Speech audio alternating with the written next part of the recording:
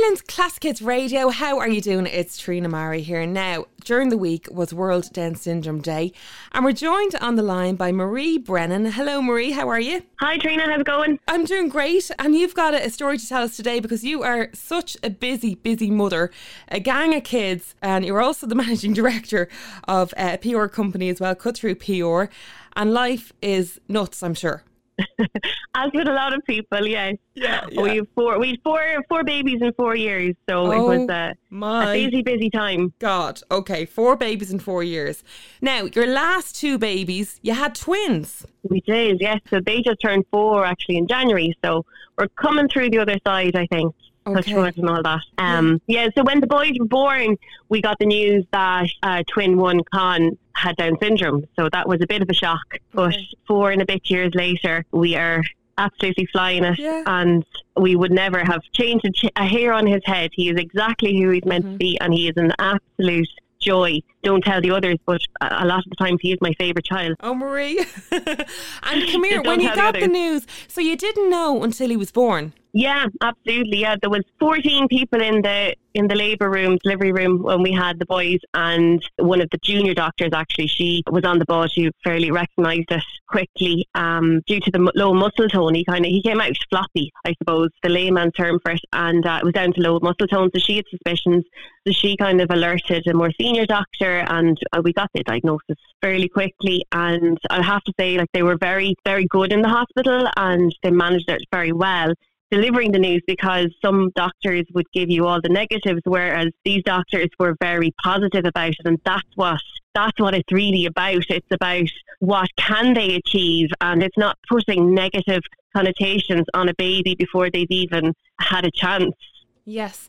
And that makes such a difference, doesn't it? The way the news is delivered to you and the way you feel about it. But I'm sure it was still, nonetheless, it was probably still a shock to you. Absolutely, yes. And I didn't know a lot about Down syndrome. To be honest, I knew people who had Down syndrome, but I didn't understand all, I suppose, the medical side of it actually.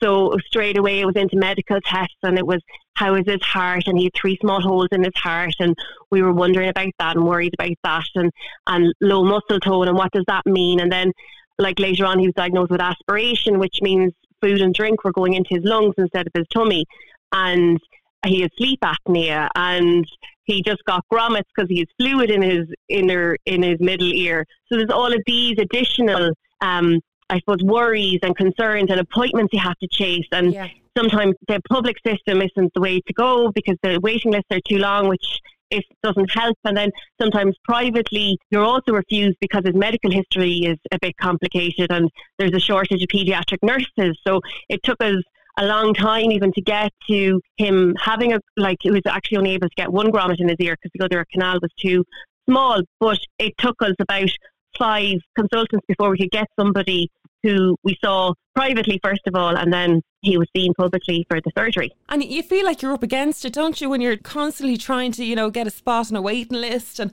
it's hard work. Yeah, this is it. There's always a to-do list for Conn, and I suppose that's unfortunate that there has to be such a long to-do list.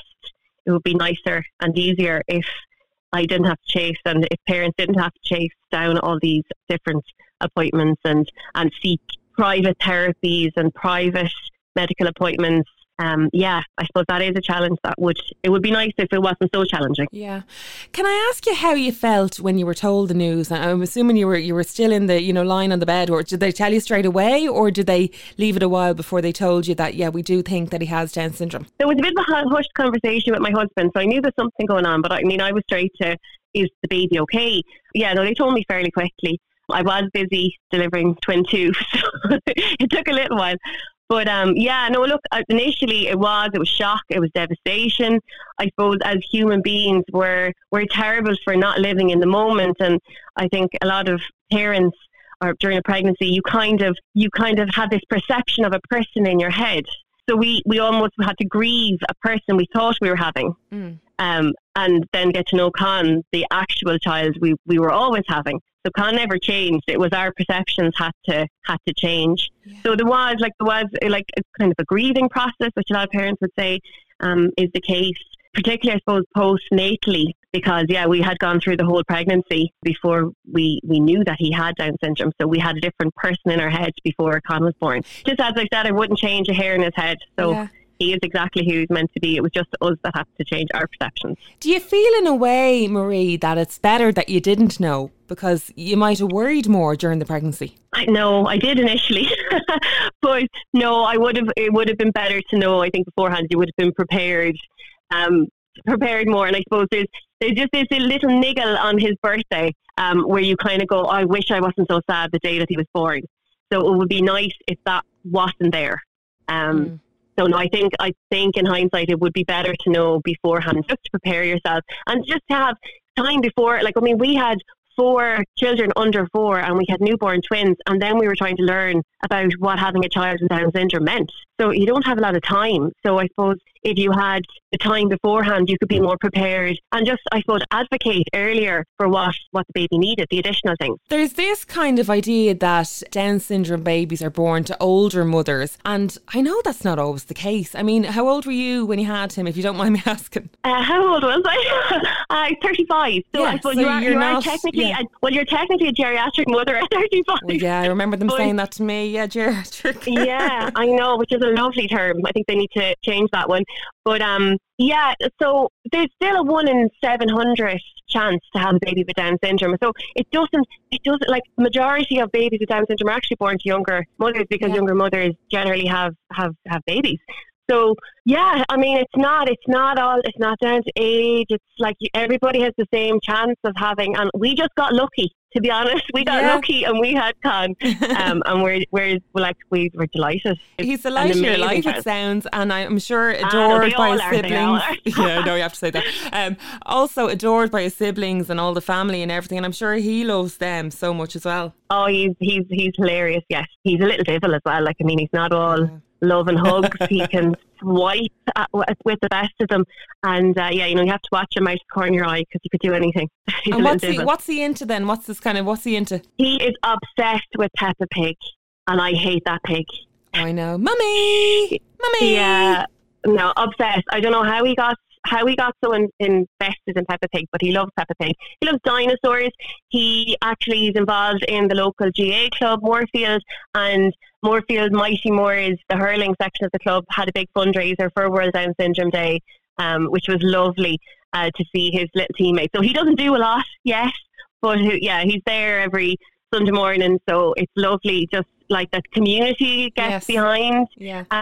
Children with Down syndrome and people with Down syndrome, and just to raise awareness at this time, like with World Down Syndrome Day. It's a great day for just focusing on the ability of children and people with Down syndrome. And like the theme this year was with us, not for us, which is lovely. Like, it's just letting people with Down syndrome make their decisions and enabling them to make a contribution to society and to give them employment and all of these things. So like the future is much brighter for people with Down syndrome, and like my heart is full thinking that Conn will have a bright future. And wasn't it amazing, James Martin recently from the North, who won the Oscar for An Irish Goodbye, like that? I was bawling, but it was so lovely. And I've seen so many videos. Great. I've seen so many videos across the week of people with Down syndrome who've gained employment in various places, Specsavers, all the rest. Like, it's incredible. It's brilliant, and I'm so glad. Like, have you got any advice just before we go, Marie, for anybody who might be getting that news that their baby has Down syndrome and they're worried? Reach out. There is such a network of amazing people involved across Ireland. Like, Down Syndrome Ireland have 25 branches around Ireland, and we would have been lost without the community that surrounds Down syndrome in Ireland. Peer groups, like, that's where you get your information. Down Syndrome Kildare is our local branch, and they're fabulous. And from a couple of months, we were doing a group every Thursday, and now we've moved on to the preschool group, which is a Friday, and it's just wonderful. Like, you just get so much information. You get contacts for different appointments, for medical, for therapy. It's just reach out. There is support. And someone has lived that experience beforehand. Whatever it is, somebody will know, and somebody will be able to help you. Yeah, and not to worry so much. Absolutely, the future is bright, and you'll never change that child. They're just perfect as they are. Lovely. Thanks so much, Marie. It is something for the weekend on Ireland's Classic Hits Radio.